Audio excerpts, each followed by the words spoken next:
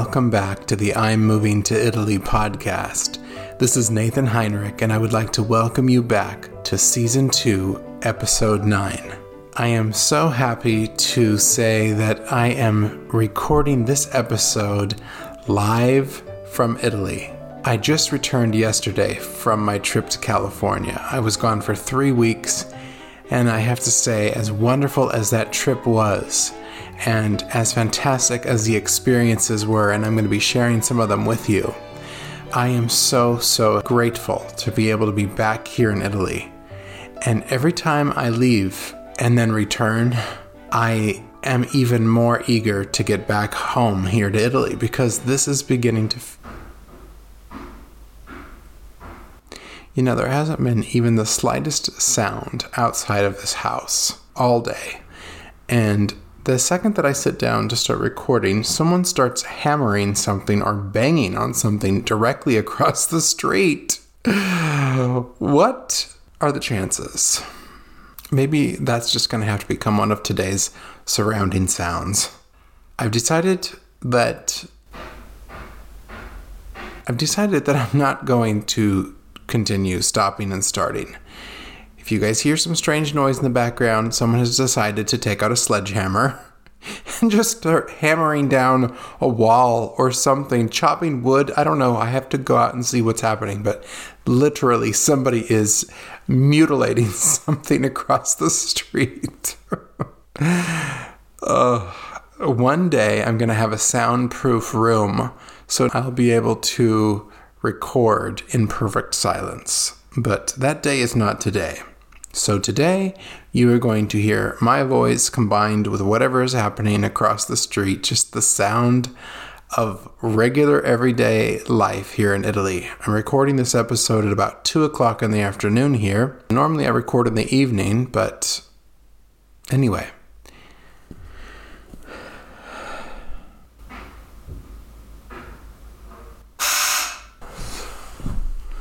And there's the doorbell. Okay. Ciao.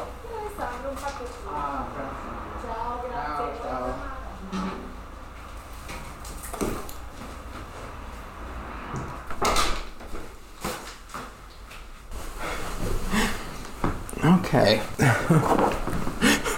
Well, that was a delivery for Alessandro, a package that he was waiting for, so... Anyway, let's continue on with this very noisy day here in Italy. Oh, it's hilarious. Well, I want to share with you several things in today's episode. One of the things I'd like to share are some of the travel experiences that I had and a couple travel stories. Seems like I can never travel anywhere without some sort of a kind of crazy travel experience. And my mom always says, whenever she sees me after I've been traveling, or if she talks on the phone with me after I've gone somewhere, she's like, all right, what happened this time? Because there's always something that happens. And it does seem like that's the case. I would actually prefer to have a really boring travel experience for a change, but it seems like, I'm not sure if it's brought on by me or if it's just the way things normally go. I definitely had some interesting travel experiences on this trip I'll share with you. And I will share a bit about California and what happened there. And then just about my return trip home and sort of my first day back here in Italy. And then some things that are coming up in our life here in general in Italy. So that's what we're going to be talking about today. So 3 weeks ago, as you know, I left Italy for my sister's wedding.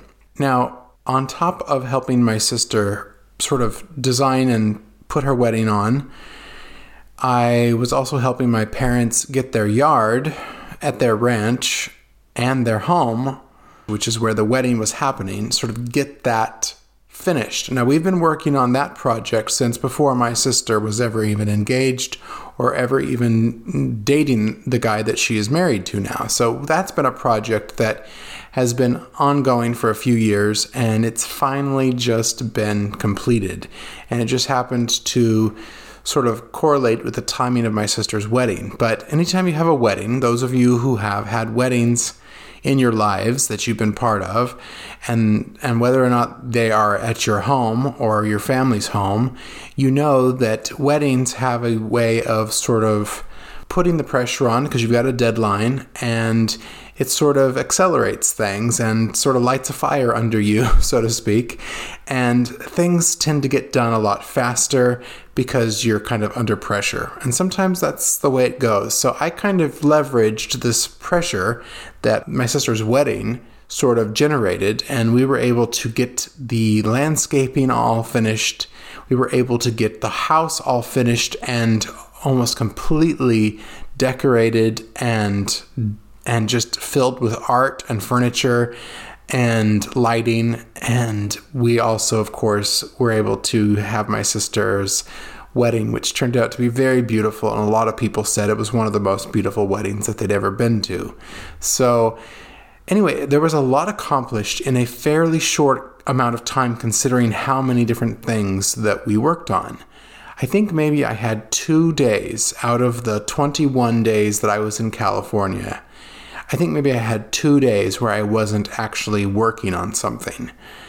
And the rest of the time, I was literally getting up early in the morning and having a cup of coffee with my grandmother if we had time. And I was out the door and on to my parents' ranch or traveling to Sacramento or the Bay Area to get supplies for the house or the yard or the wedding. So that is pretty much what my last 3 weeks consisted of. Now, California, as many of you know, is experiencing its normal fire season. And it's also in a very typical drought, which is kind of, California just is kind of almost in a constant state of lack of water. And you combine that with the fact that there's just a lot of fires right now because the forests in California have been not allowed to burn, and the natural fires that would take place naturally in California from lightning strikes or just whatever would bring on a fire naturally, that has been very suppressed over the last 120 years approximately. And so what you have had is a real buildup of fuel in the forests in California. And when you hear that there are fires in California, you can always be guaranteed that those fires are going to be somewhere in the mountains or in the hills. They're not going to be usually right along the coast, and they're not going to be in the agricultural valley of California, sort of in the center part of California. They're almost always going to be in the hills and the mountains, because that's where there are fewer homes and a lot more fuel for fires to just sort of take off and run wild. So my family happens to be in a place that's very agricultural. It gets irrigated, and there's no dry brush just available for fires to start. Everything is really green and irrigated agriculture. And so it's virtually impossible for fires to break out. There could be a house fire, but there's not going to ever be a wildfire or a forest fire because there just are no forests in that part of California. There, of course, is no rain in California from about April through November every year. There's a very long period of no rain whatsoever. Any rain that California gets is usually between the months of December to March. And anything that comes, any rain or snowpack that builds up in the Sierra Nevada mountains, any of that precious water comes during that 4 to 5 month period. It's a very short window, and you can usually tell by about the end of February or first part of March whether or not you're going to have a dry year, or whether you got enough snow pack up in the mountains that then melts and goes into the rivers and into the reservoirs and the lakes. You can pretty much tell what kind of a year you're going to have based on what amount of water you've received through rain or through snow by about March. And of course, this year, there was just not enough. for as long as I can remember my entire childhood, California was measured, their water was measured of are we above, at, or below normal rainfall? And it's almost always the case that California is under what they really need water-wise. And yet the population of California uses lots and lots of water.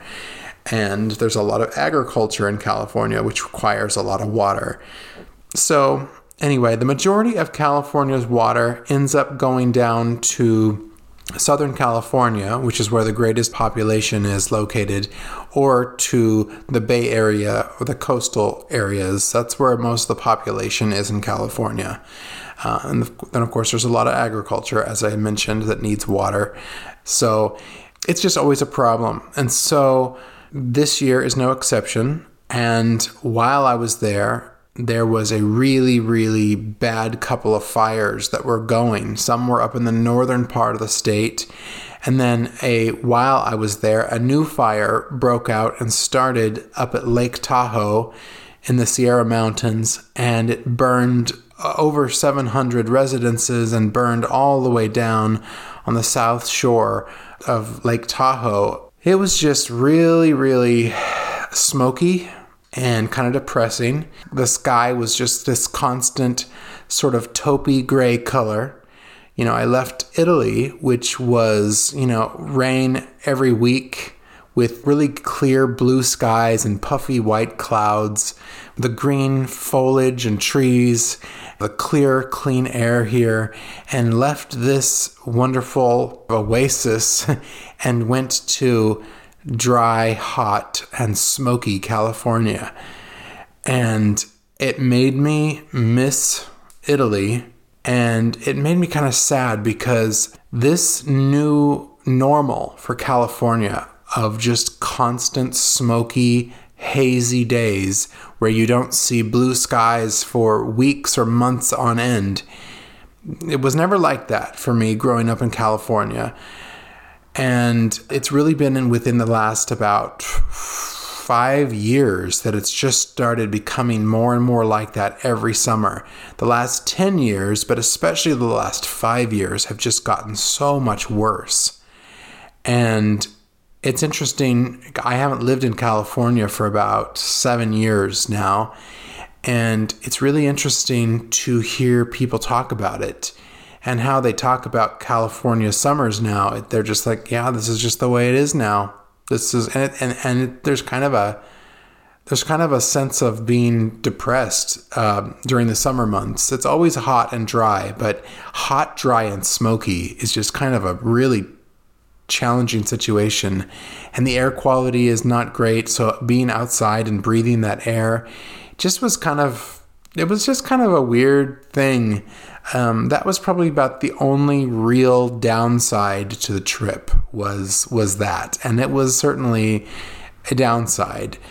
During that fire of Lake Tahoe, when that started about a week and a half ago, I think, and we would look and see this sort of bank of smoke drifting across my parents' ranch.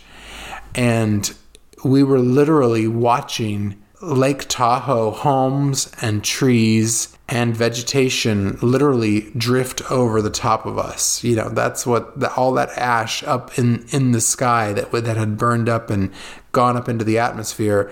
That was what was left of those areas that burned in Lake Tahoe. It just kind of turned into all this ash and smoke.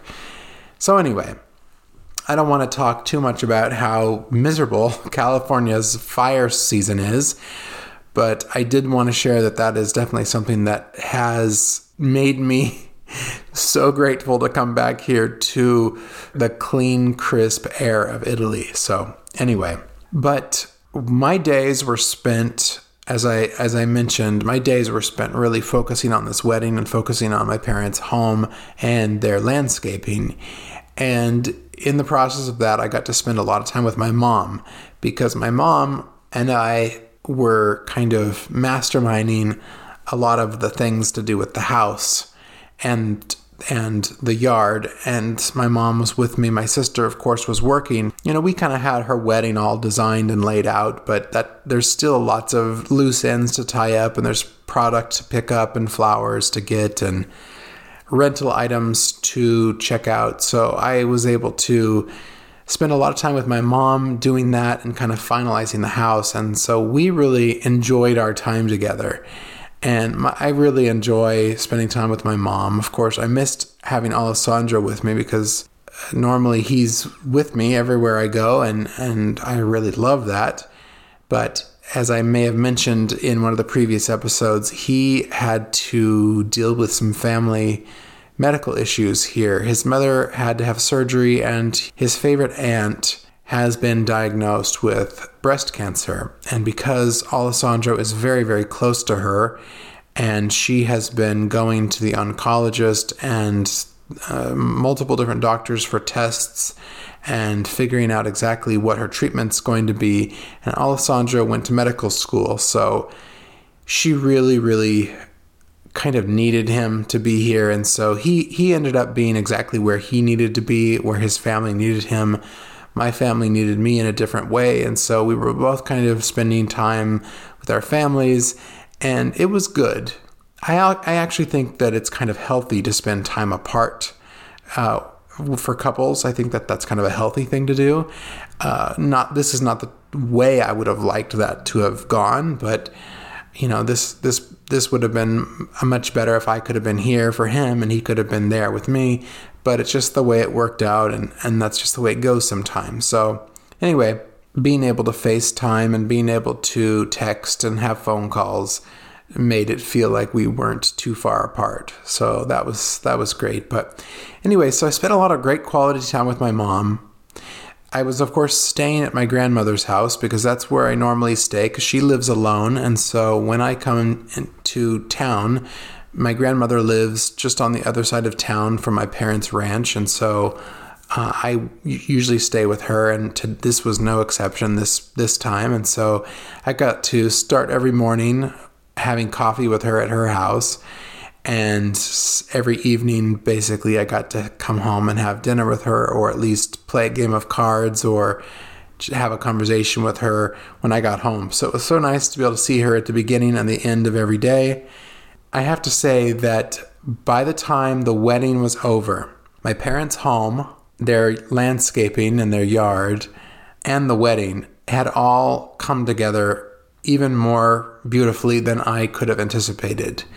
I was very, very pleased with the results. I was very pleased. My family were very pleased. My sister loved her wedding. It was kind of just an all-around really good experience. I felt really grateful to be able to be there and spend that time, but also to offer some of my gifts and my talents to my family.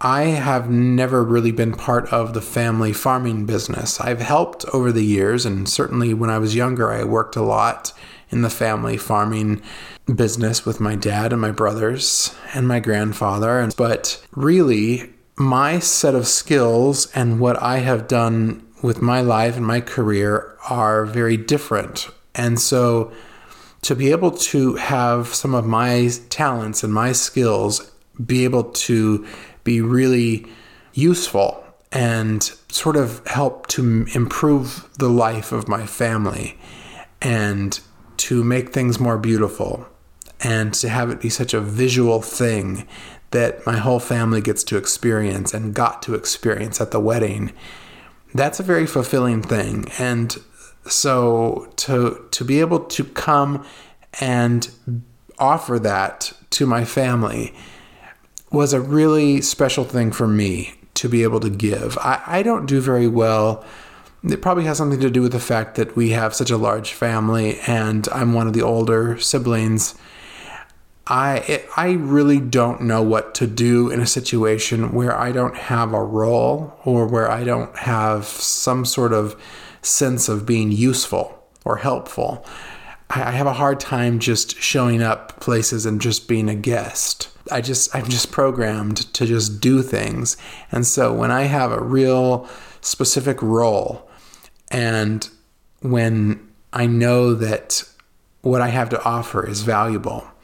That gives me a real sense of value and accomplishment and satisfaction. And that's kind of what I experienced and what I left California with. So that was wonderful. Another thing that was kind of special that I got to experience in California was my grandmother, while I was there, she closed on the purchase of that new piece of property that she has been kind of in the process of acquiring for the past few months.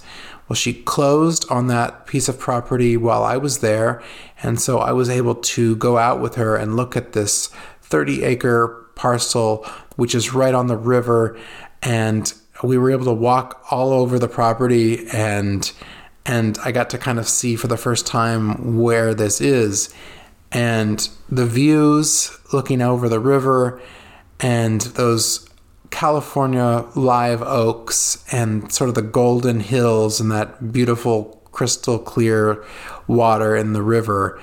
It was just really great to be able to experience that with her. I'm going to upload those scenes and some video from that in the video on Instagram for this episode. So that was very special. I was also able to spend some time with a lot of family members that I don't normally get to see. Aunts and uncles and cousins, some cousins that were from North Carolina and Oregon and the Bay Area, and just cousins that I just don't get to see very often, and aunts and uncles. So that was really great to be able to experience that at the wedding. And of course, family, friends, and people I just don't see very often anymore. It was just really fun to be able to experience that.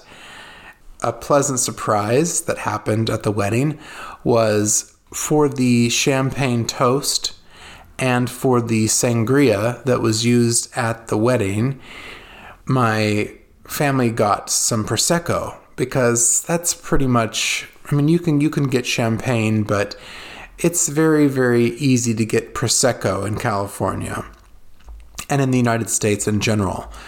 And so when I saw the bottle of Prosecco that was at the wedding, it was this beautiful black bottle. And on the front, it said Coniano, Italy, which of course is where I live here in Italy. That's the town where I am recording this right now. So it was kind of amazing. My mom was like, yeah, I specifically picked out this bottle of Prosecco for your sister's wedding because I realized that this Prosecco was from your hometown in Italy. So that was kind of a lovely surprise, and it was delicious. And I showed a picture of it to Alessandro, and he said, yes, I know that brand very well. And he's like, that's a very good winemaker here in Coniano. That was really lovely. And you can actually buy that wine, that Prosecco, at Trader Joe's and other places in California. I had no idea. So that was kind of special. Another thing that was really, really special on this trip was I was able to collect seeds from so many different places. I came back to Italy with so many seeds: tomato seeds, watermelon seeds, onion seeds, fig seeds, flower seeds, artichoke seeds. I mean, so many different seeds. I got seeds from my grandmother. I even got some California poppy seeds from some flowers I saw growing at her new property along the river.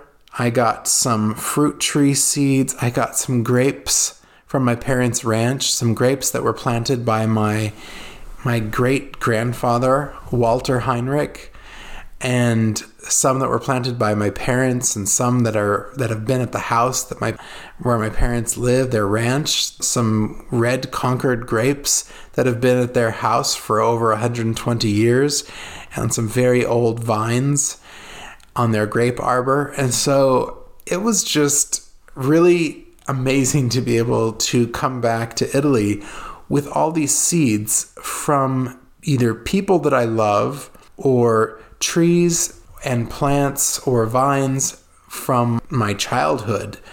Every September in California, growing up, the grapes on my parents' grape arbor, sort of at the back on the south side of their house, all of these Concord grapes and Cardinal grapes and Red Flames and Thompson seedless grapes, all these different grapes would always be ripe right about this time of year, sort of the end of August and first part of September. And the smell of specifically of the Concord grapes when they're ripe. My mom used to take the Concord grapes and make juice out of them. And so that smell of those ripe Concord grapes ready to be picked, it is an overwhelming fragrance, and it is so ingrained into my memory bank. You know, they say that smells are associated with memories in one of the most powerful and memorable ways.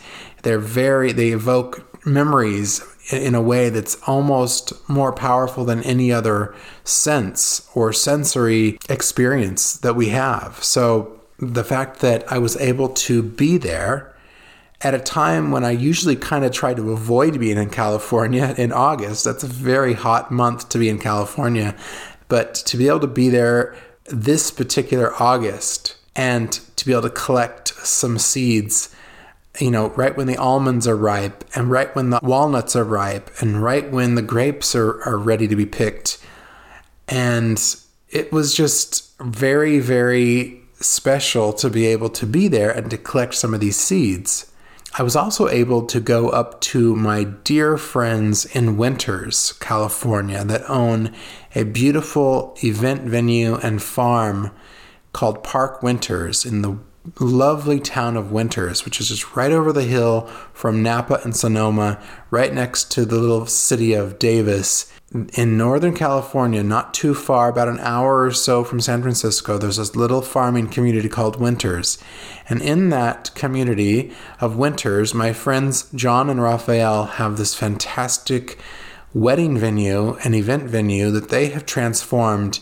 And it started with just 10 acres, and it's just grown and grown. And every time I'm there, I'm just more and more blown away by what they've created.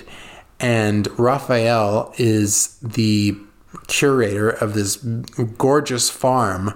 And so on this farm, I was able to get seeds from so many different plants. And it was just fantastic to be able to get sunflower seeds and artichoke seeds and all these fantastic seeds, and to be able to spend some time with them. And there's some dear friends of mine that I haven't been able to spend time with over the last several years. Of course, the pandemic, I haven't seen them since before the pandemic. So to be able to go up there and spend a night at their beautiful place and spend the next day collecting seeds was so special to me. And so that was wonderful. I was also able to see my wonderful friend Emily, who actually made the wedding cake for my sister's wedding. She's a fantastic baker. She does cakes and cupcakes, and she's phenomenal.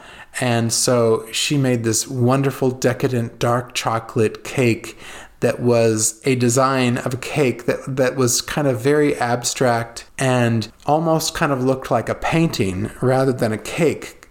And so I sent her this photo of this cake I wanted to create that was kind of this dark blue color, sort of decorated with all these like impressionist style flowers all over the cake. And then I added some live real flowers to the cake as well. And so anyway, my friend Emily just nailed it. She actually lives in that same town of Winters and is also friends with my friends there, John and Raphael. And so I got to see her, and my mom had an extra orange kitten at her house. And so I had learned that Emily was looking for an orange kitten. So when I went back to Winters, after we had picked up the cake, I went back a few days after the wedding to spend some time with my friends, and I took an orange cat to my friend Emily, and her daughters have been wanting an orange cat. My mom is obsessed with orange kittens and cats. She always has been. She's always had one at her ranch as long as I can remember. So I was able to do that and spend some time with Emily. I was able to see my friends Charmaine and my friends Dave and Gina, and it was just really, really wonderful to be able to spend time with all those people that I just love so much in California. And so It was also special to be able to see my brothers and my dad and people on the ranch kind of getting ready for walnut harvest to start. Almond harvest was, almond harvest. I think I may have shared with you before that farmers in California that grow almonds call them almonds. And so if you ever hear me slip and call almonds almonds, it's because that's what the farmers who grow them call them. They call them almonds. So anyway, the almonds were sort of halfway finished with their harvesting. They had almost harvested about half of all the ranches that my dad farms, and they were just getting ready to start in on the walnuts before I left. So to sort of see the preparation at the walnut processing facility at my parents' ranch, to see that sort of getting all prepared and serviced and up and running was exciting. And one other thing that I experienced while I was in California that was super, super special, and something that I had kind of been wanting to experience for years and years, is something that I don't know if very many of you have ever even heard of. It's something called getting your colors done. And I think it's something actually that women probably do more than men. It's definitely not something that most your typical guys probably don't go get their colors done. And there's many women who have never had their colors done. And what getting your colors done really means is there are people who are professionals at figuring out what colors look best with your skin. Basically just taking your natural coloring and using a lot of different colors of fabrics. They sort of have these bib shape fabrics that they drape sort of under your neck, over your shoulders, against your skin, and then you have to wear kind of a white shirt or a white sheet to sort of cover up any color that you're wearing. And then they place these sort of pieces of bib-shaped fabric right under your neck, and then sort of find out which colors are your colors. And oftentimes people who do your colors professionally, which is kind of a very highly specialized skill set that not a lot of people know how to do, but the people who know how to do it, it's pretty fantastic. And my mom happens to know this really wonderful woman named Catherine, and she does this for sort of a business. And I just happened to mention to my mom how amazing it would be to be able to get my colors done, because I, probably like many of you, I sort of have a rut. I tend to wear, because I have bluish green eyes and sort of fair pinkish skin, very light pink skin and sort of blondish hair, I sort of have always kind of gravitated towards just wearing a lot of greens and blues, because that's just kind of what pulls out my eye color and what I tend to think I look best in. I've avoided so many different colors because I didn't think I looked very good in them. And one thing that when you get your colors done, one thing that they kind of terminology that they use is the seasons. Like they'll use seasons like you're either a spring or a summer or a fall or a winter. And, the fall colors would be more like earth tones. Spring colors would be more like really bright neons and really, really, intense, fresh, clear colors. And winter colors are more icy and cool. And summer colors are very bright and sort of dusty and colorful. And so it turns out that I am a summer as far as how things go. If you're going to group you into a season or a type of color family, then I would be a summer. And I found a whole bunch of colors, especially in the warmer rosy tones and the pinks and the reds that I never wear. I found a whole bunch of them, and certain shades of yellow even, that I can wear that I never thought I could wear. And I'm also going to include, Catherine gave me, after she did my colors, the next day she gave me a sort of a little cheat sheet, a little piece of each of these pieces, each of these colors represented on a little tiny piece of fabric, and all kind of put together in sort of a rainbow of colors on two little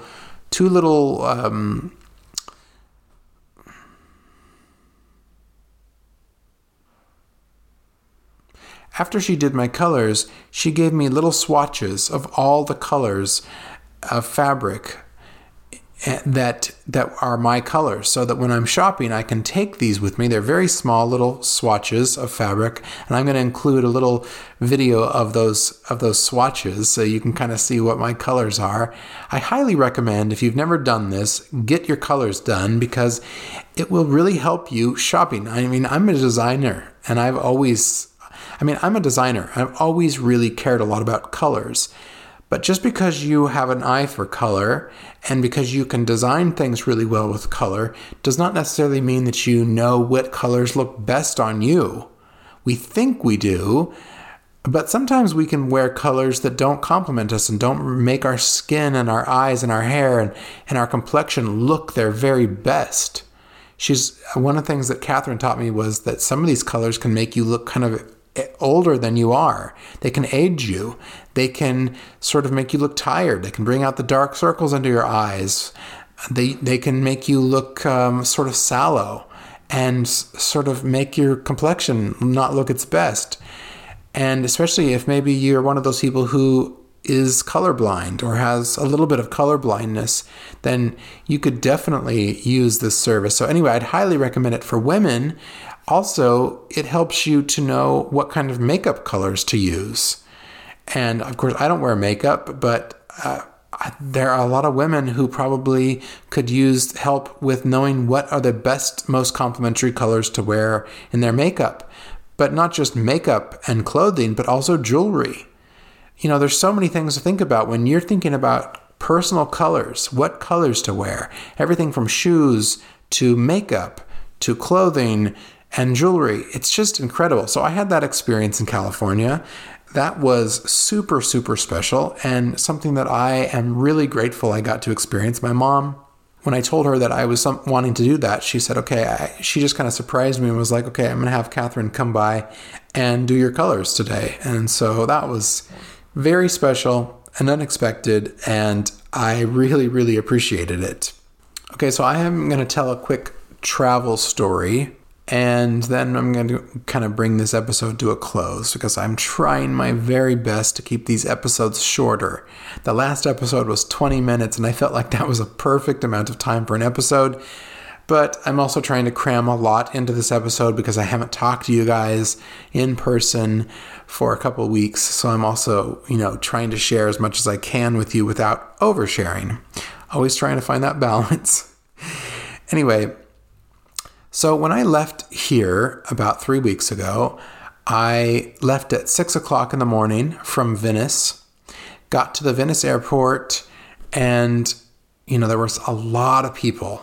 And I had kind of gotten used to, over the past year and a half, traveling with a lot fewer people than normal. The airports have been empty, the planes have been half full, and it's been a very different travel experience than what I experienced leaving here and going back to the United States. The airports were jam-packed, the flights were jam-packed, and so when I showed up to the Venice airport and found lines and lines of people at 5 a.m. in the morning, I was kind of blown away. So there were so many people, and because of all the COVID paperwork and the testing paperwork that they need to look at, and the vaccine documentation and the green passes that they're doing here in Italy and Europe, it just takes a lot longer to get through the check-in process and drop your bags off and then go through security than it normally does. So anyway, I made it through all that finally and got to the gate where the flight was already boarding. Now, when I travel, I usually travel with a a leather sort of carry-on bag and a roller bag. And if I can travel with just those two bags, then I do, without having to check a bag. But this time, because I was going to be gone for such a long time, I checked up a larger bag and then had my little roller bag and then my little leather carry-on. So, the airlines always say you can have one small carry-on bag and one personal item, like a purse or another bag. So I was traveling with what I normally travel with, and I got up to the gate to, check in with my boarding pass and get on the plane. And a woman there behind the counter said, "Excuse me, sir, you have two items, I see." And I said, "Yes." And I'm looking around, and everybody else has two items at least. I've even saw a couple people with three items. But for some reason, this woman singled me out. Maybe she didn't like the way I looked, or maybe she was having a bad morning. I don't know. But she somehow decided that she needed to pull me aside out of line and weigh my bags. And so I said, "Well, this roller bag only has two pillows in it. And this is just, a little carry-on leather bag." Well, I'd never had my carry-on luggage weighed before. It certainly fit the size requirements. And so, but she wanted to weigh my bags. And so when she weighed my bags, she found that the combined total weight of my two bags was 2 kilos over the weight limit. I didn't even realize there was a weight limit. So I was expecting to bring some seeds back with me and bring some things from California back with me. So I knew that I was going to need a bag that was kind of partially empty. And that was the one I had these two pillows in. But I also had put the pillows in this carry-on bag because I knew I had a 15-hour flight ahead of me. And I would, in an effort to try to sleep on the plane, I brought a couple pillows with me. And so I wanted to be able to have those, especially for the longest leg of the flight, which was going to be from Amsterdam to San Francisco. So she said, "Sir, I'm going to have you check this bag. And if you have anything you need out of that bag, take it out now because it's going to be checked and you can get it when you land in San Francisco." Well, I was already tired and stressed and hadn't slept the night before. And so the idea of somebody taking my bag, my carry-on bag, which no one has ever given me any issues with in the past, the idea that someone was going to take that from me and take my pillows kind of rubbed me the wrong way.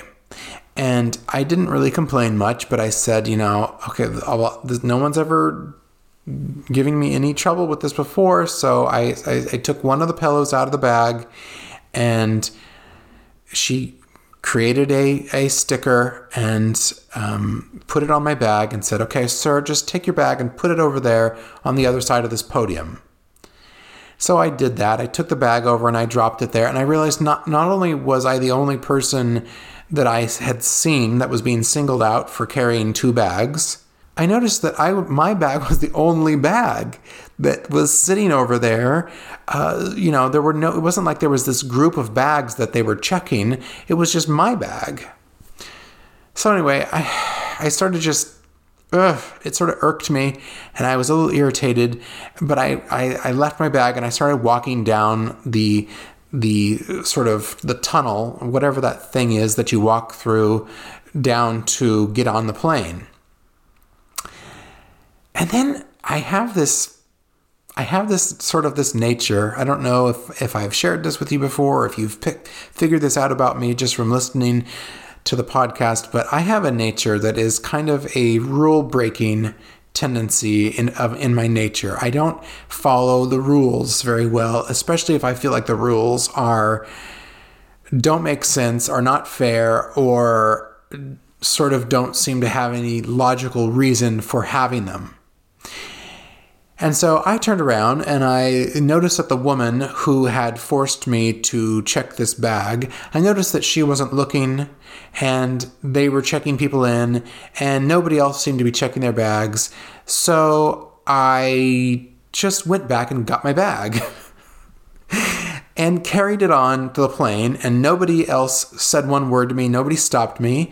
There was plenty of room in overhead baggage space. I kept my little leather bag with me, and I just shoved the other bag up into the overhead storage compartment, and I turned it around so that nobody could see the tag that the woman had put on the bag. I didn't have enough time to rip that tag off, but I just put the bag up there, sat in my seat, and waited for the plane to take off.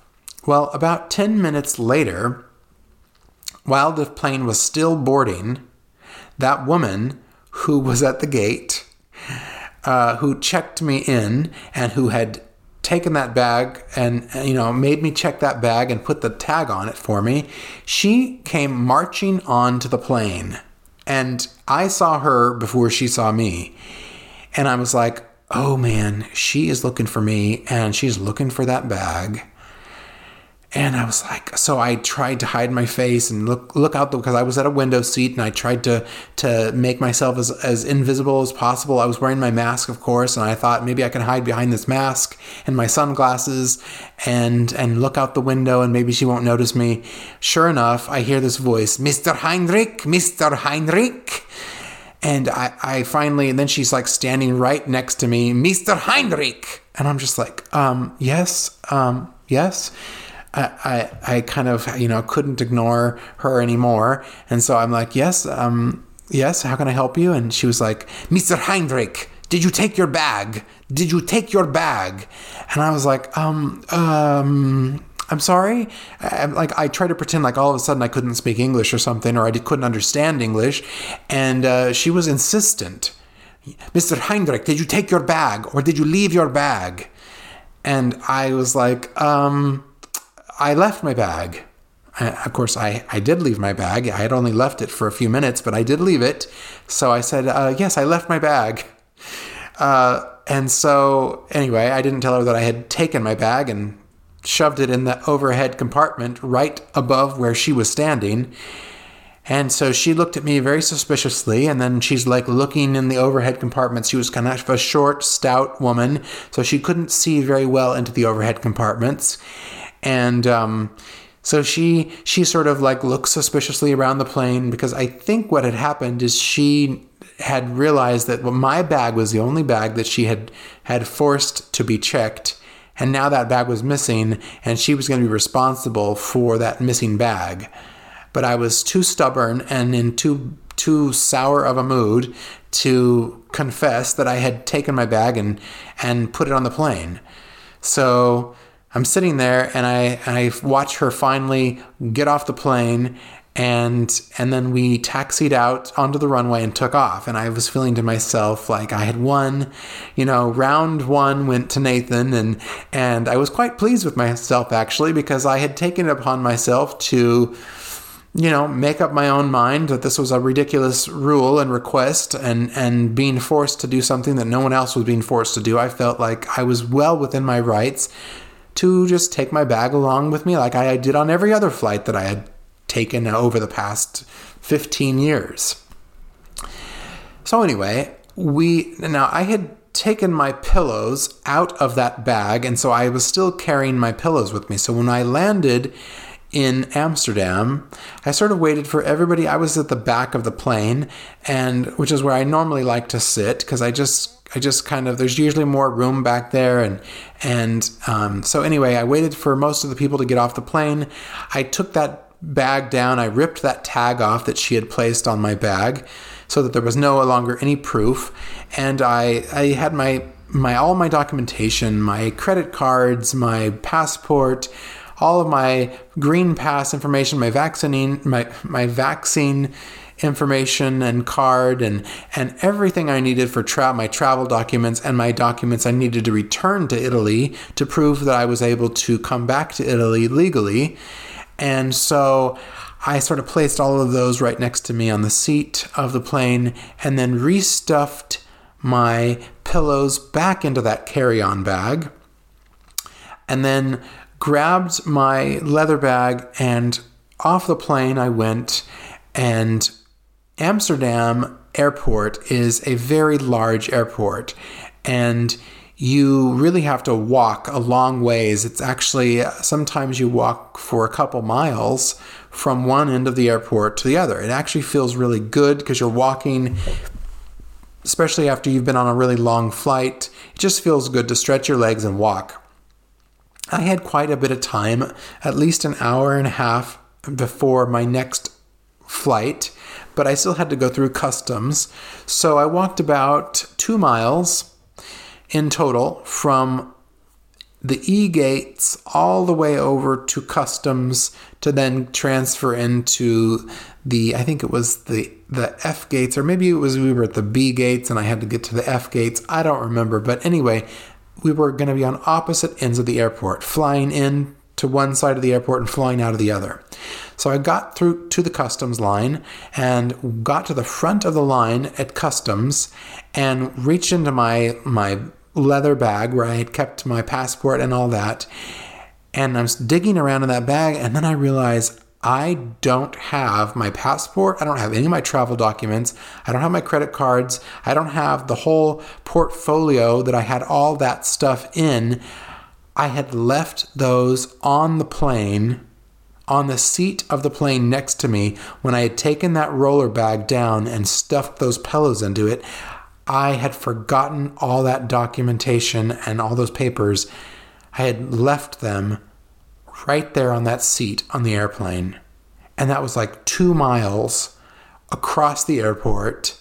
I've just waited for like at least 30 minutes in this line at customs, and I'd walked 30 minutes to get to customs. So I'd already been in the airport for about an hour. And my next flight was going to be leaving, or at least starting to board, within 30 minutes. And then that was another long walk to get to that flight, to get to that gate. So, I mean, I'm like panicked because here I am. I have nothing with me. I don't have nothing. I don't have my passport, my credit cards, my travel documents. I have nothing. And I mean, that was going to be a problem for me getting back in to Italy, but not only that, just getting to the United States, because I mean, how could I go through customs without a passport? So I tell the man right there at the front of the line that's sort of directing all the traffic, all the people in line, I tell him, "I'm so sorry, sir, but I think I left my passport on the plane. I need to run back and see if I can get it." He's like, "You left it on the plane?" I'm like, "Yes, I'm sorry. I don't know how I did it, but I did that." He's like, "Tell you what, when you come back here, come and see me and I'll put you back at the front of the line so you can catch your next flight." So I said, "Thank you so much." And so I ran as fast as I could, pulling my bag and carrying my other leather bag with me. I ran across the airport, those 2 miles, and I finally am about 20 yards away from the gate where I had got off the plane. And over the loudspeaker, I hear, "Passenger Nathan Paul Heinrich, please report to Lounge 1 Lost and Found. Passenger Nathan Paul Heinrich, please report to Lounge 1 Lost and Found." So immediately I felt relief, because I'm like, oh, thank God they found my stuff. It didn't get lost on the plane. They have my stuff. But then I realize that Lounge 1 is all the way back at customs, right where I just came from. So then I have to turn around and run as fast as I can back towards customs. I rush breathlessly and sweating, and it's sort of just a disheveled train wreck of a self. Just sort of a disheveled train wreck of myself arrives right at customs, at the Lost and Found, right next to customs. And I'm like, "Hello, my name's Nathan."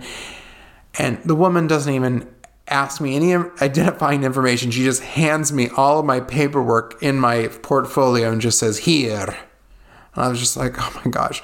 So then I run back over to the customs line, to the back of the front of the line. The man recognizes me. He puts me through. I get through customs. I rush to my gate that's boarding, and never in my life have I seen a longer line of people waiting to get on a flight. The airplane was one of those gigantic planes the airplane is one of those gigantic airplanes that holds lots and lots of passengers, hundreds and hundreds of people. And the plane was 100% full. I think there was not even a single open seat left on that flight. And the window seat that I had requested, because I always request a window seat so you can kind of, lean against the sort of the window, and maybe if you've got a pillow, you can kind of get a little bit of sleep. The window seat that I had requested, or that I had thought I had booked, I didn't have. I was in a middle seat, sitting in between this lovely Chinese woman and on the other side of me, this lovely Indian woman. And they were very nice and they didn't take up very much space, but the seats were so tight. I swear they're making these airplane seats smaller and smaller. And so here I was seated between these two women. And I'm trying to edit a podcast episode and do some work on the computer so that I can upload the episode when I land. And I was crammed into this seat. I had my pillows on my lap, but I couldn't put my pillows anywhere. And so for 15 hours, I'm sitting there just more uncomfortable than I have ever been on any flight. And to add insult to injury, there were 3 groups of children surrounding where I was sitting, and every one of these groups of children was either crying, screaming, or playing and laughing. And I love kids. I really love kids. But when you're super tired and you didn't sleep the night before your flight, and you're not able to, and you have been up since Lord knows when, packing and trying to get to the airport, and this is your second flight, and you just ran about 6 miles through an airport, and you're sweaty and miserable, and then you sit for the next many, many, many hours around screaming children, your nerves can get sort of worn a little raw, and mine absolutely did get worn raw. So by the time I landed in California, my sciatic nerve, which sometimes gives me some problems when I've been sitting for a long time, my sciatic nerve was throbbing, and I was just a frazzled mess when I landed in San Francisco. And my mom picked me up at the airport, and she was like, Nathan, are you okay? You don't seem to be your normal happy self. I explained the situation to her, and she understood exactly why I was kind of not my best version of myself. But anyway, I was able to get home and crash and sleep at my Graham's house and wake up the next morning and felt 1,000 times better. But for the next week, I had problems with my sciatic nerve, and woke up in a lot of pain every day. And so anyway, those of you who experience issues with sciatic nerve pain, you understand what I'm talking about. It's not pleasant. And that can happen sometimes on some of those long flights, especially when the seating arrangements are uncomfortable. Anyway, but I do have to say that the flight home made up completely for that terrible experience flying to California, because on the way home, I not only had a window seat, the flight was probably only about half full, and my entire row that I was sitting on was empty. So I had 3 seats and a window, and was able to rest, and really got, to Italy super, super rested. We did have a little problem in Amsterdam again. Seems like I have issues in Amsterdam. There was an issue in Amsterdam with the airplane yesterday, because we were getting ready to get on the plane, and they said, we're having problems with the air conditioner. It's very, very hot in the plane. We have to change to another plane at another gate. So we had to change. We had about an hour and a half delay, and we finally got into Venice Airport yesterday, about an hour and a half late, and I was very tired. I didn't sleep on the flights. Even though I was very comfortable, I do have a hard time sleeping on planes. And so it was about a 20-hour total travel day. So when I got here yesterday, I just crashed straight into bed, slept for like 10 hours, and woke up at 4 o'clock this morning. I've been awake ever since 4 o'clock. But, oh man, it felt so good to be back here and to go for a walk this morning. I was walking past people this morning on my walk and saying buongiorno, and I was like saying buongiorno to everybody that I saw, and it just felt so good to be back. The sky was blue and clear. There was not a trace of smog or smoke in the air. And I went and sat in one of my favorite places in the downtown, sort of old historic part of the city where I love to visit, and I sat there and I made some notes for this episode, and the bells started ringing, and I was just like, oh, I'm home. It felt so good, and it feels so good to be back. Anyone of you who are considering moving to Italy, I can tell you that you're going to love coming back to Italy when you leave. It's going to feel probably really wonderful seeing people that you love and doing things that you enjoy other places. But I'm going to just tell you that coming home to Italy is a feeling that I've never experienced coming home anywhere before. It feels wonderful to come back to Italy as your main home and your residence. So anyway, that is something that I can guarantee you that you have to look forward to. Well, that brings us to the end of today's episode, and I would like to share today's Italian proverb with you. Today's proverb is Tutti I fiori di domani sono nei semi di ieri. Tutti I fiori di domani sono nei semi di ieri. And that means all the flowers of tomorrow are in the seeds of yesterday. I felt like that was very fitting since I just spent so much time collecting seeds and bringing them back to plant at our new home here in Italy, which we still have yet to find and purchase. But I do have some exciting news about some properties that I'm going to be sharing with you in next week's episode, so I'm looking forward to that.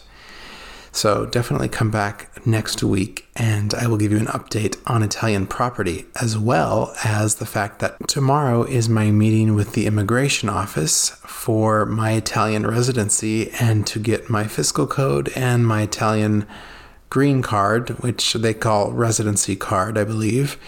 So that's tomorrow. So I have a lot of things to share with you in next week's episode. The Don't You Love It When section for this week's episode is, don't you love it when you notice that very, very first hint of fall in the air? It's almost indescribable change in something in the air, in the temperature, in the trees, in the way that everything smells, and that shift that happens in September at just the very end of summer and the very beginning of autumn. It marks the beginning of part of my favorite time of the year. I enjoy summer, but summer is not my favorite time of the year. My favorite time of the year really is fall, winter, and spring. And summer is just a little too hot for my personal taste, even though apparently I am a summer when it comes to colors. I am not a summer in my heart. But I really do enjoy all the seasons. But I have to say I noticed a subtle change in the weather while I was leaving California and while I was out for my walk this morning in Coneano. And so don't you love it when you notice that first change of summer into fall? I wonder if that's happening where you live. And if that's something that you notice, let me know. Send me a message. And finally, our surrounding sounds for this week's episode. So I have a lot of surrounding sounds for this week. I'm going to try to cram them all in, and hopefully it won't add too much time to an already long episode. but I'm going to share with you the sound. It's very faint. You have to listen very hard for it, but I happened to be recording some sounds when I overheard the sound of them paging me at the airport in Amsterdam, telling me that I needed to come to the Lost and Found. So you'll hear them saying my name over the loudspeaker if you listen very carefully. And I have a few of the sounds of getting my colors done. I have a sound of visiting my grandmother's new property overlooking the river. And the sound of the restaurant, outside the restaurant in Half Moon Bay on the coast in California, where I went with my mom. The last night that I was in California, my mom and I went over to stay in a hotel near the San Francisco airport, and we went over the hill to Half Moon Bay, which is a lovely town right on the coast, and you can hear the sea lions in the background, so you'll hear that sound. And then maybe the sound in the airport in Amsterdam of the flight being delayed and then landing in Venice. And then the sound of the church bells while I was out for my walk this morning. And there's also the sound of a father who was out for a walk with his two little sons, and they were talking to him and asking him questions, and he was answering them, and it was a very sweet sound. So anyway, lots of surrounding sounds for this episode, so enjoy those, and I will be back afterwards to say goodbye.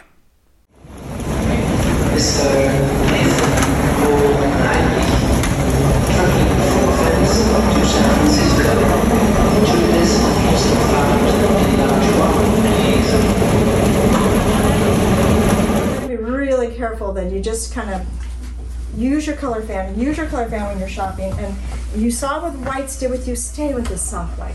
This soft white, when you see it, when you're shopping for it, you see that it's just got a little bit of the sand in it. Mm-hmm. You see it's got a little bit of the brown, it's got a little bit of the gray, yep. And it's just toned down, just kind of taking the edge off the white. Right. It hasn't yellowed it, because you don't look good in a yellow, a yellow creamy color. Yeah.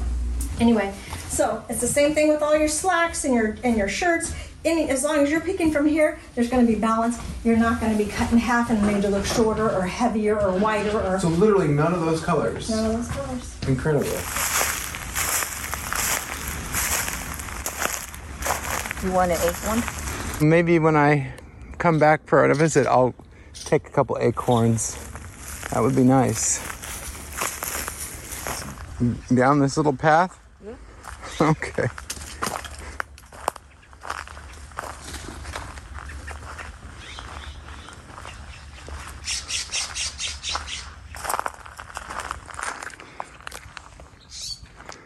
Oh, I see. Huh? I see. I see where we're going. This is all yours. Supposedly, clear to the river. Wow.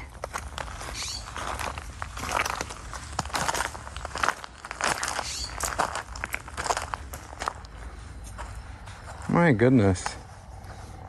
I mean, I'm impressed.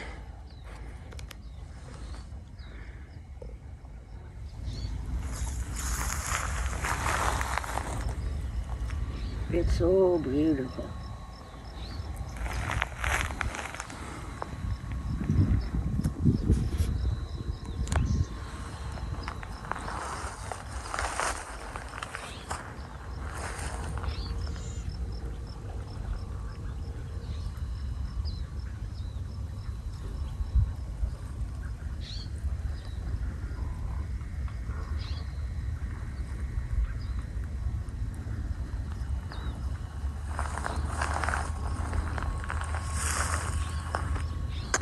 Very nice.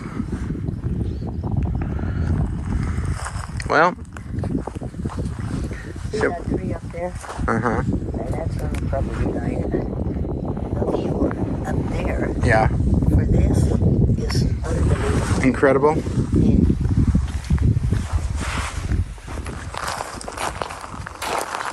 This little guy.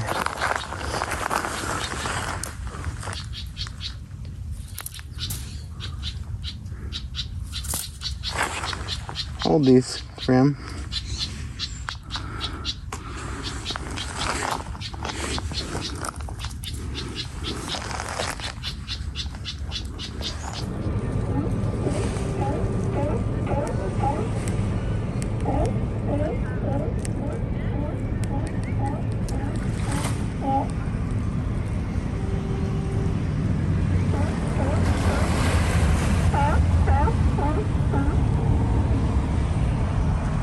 very bad news. The aircraft cannot be fixed at short notice, so we're going to change aircraft. That means we're also going to change gates. The new gate is Bravo 16. 16 is just a couple gates here on the left. We're sure you will do everything we can to get out of there as soon as possible. However, changing aircraft is a lot of hassle for us. They're also disembarking from another flight, so it will be a couple of minutes before we start boarding. I'd like to ask you to remain in the vicinity of Bravo 16, so when we are ready, we can board immediately and then you go as soon as possible. Ladies and gentlemen, welcome to the airport of Venice. We hope you've had a pleasant flight in despite of the delay. We wish you a pleasant stay, a welcome home, or a good onboard journey. Thank you for working on this flight, and we look forward to seeing you on board KLM again soon.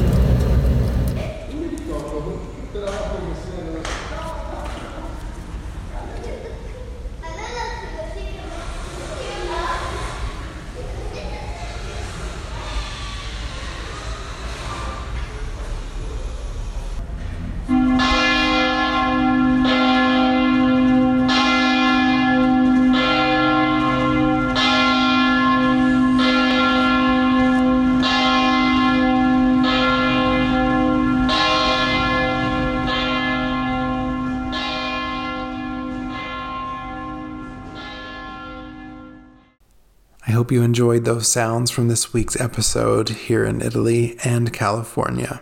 Thank you so much for coming back again this week and for sharing your Monday with me, or whatever day of the week you happen to be listening to this episode. I hope that wherever you are listening to the sound of my voice this week, that you are healthy and well, and I look forward to being back here with you next week with a very exciting episode. And if you haven't had a chance to check out the website, I'mMovingToItaly.com, please check it out. There's some wonderful products and some wonderful favorite things that I mentioned, so you can go to my favorite things section of the website and check those things out. If you're moving to Italy, there's some wonderful products that might be really wonderful for you. And if you're just dreaming about and planning to move to Italy, there's some great books that you can read and some Italian films you can watch, so check those out. So my friends, until next week, take care, God bless. Ciao, ciao, ciao.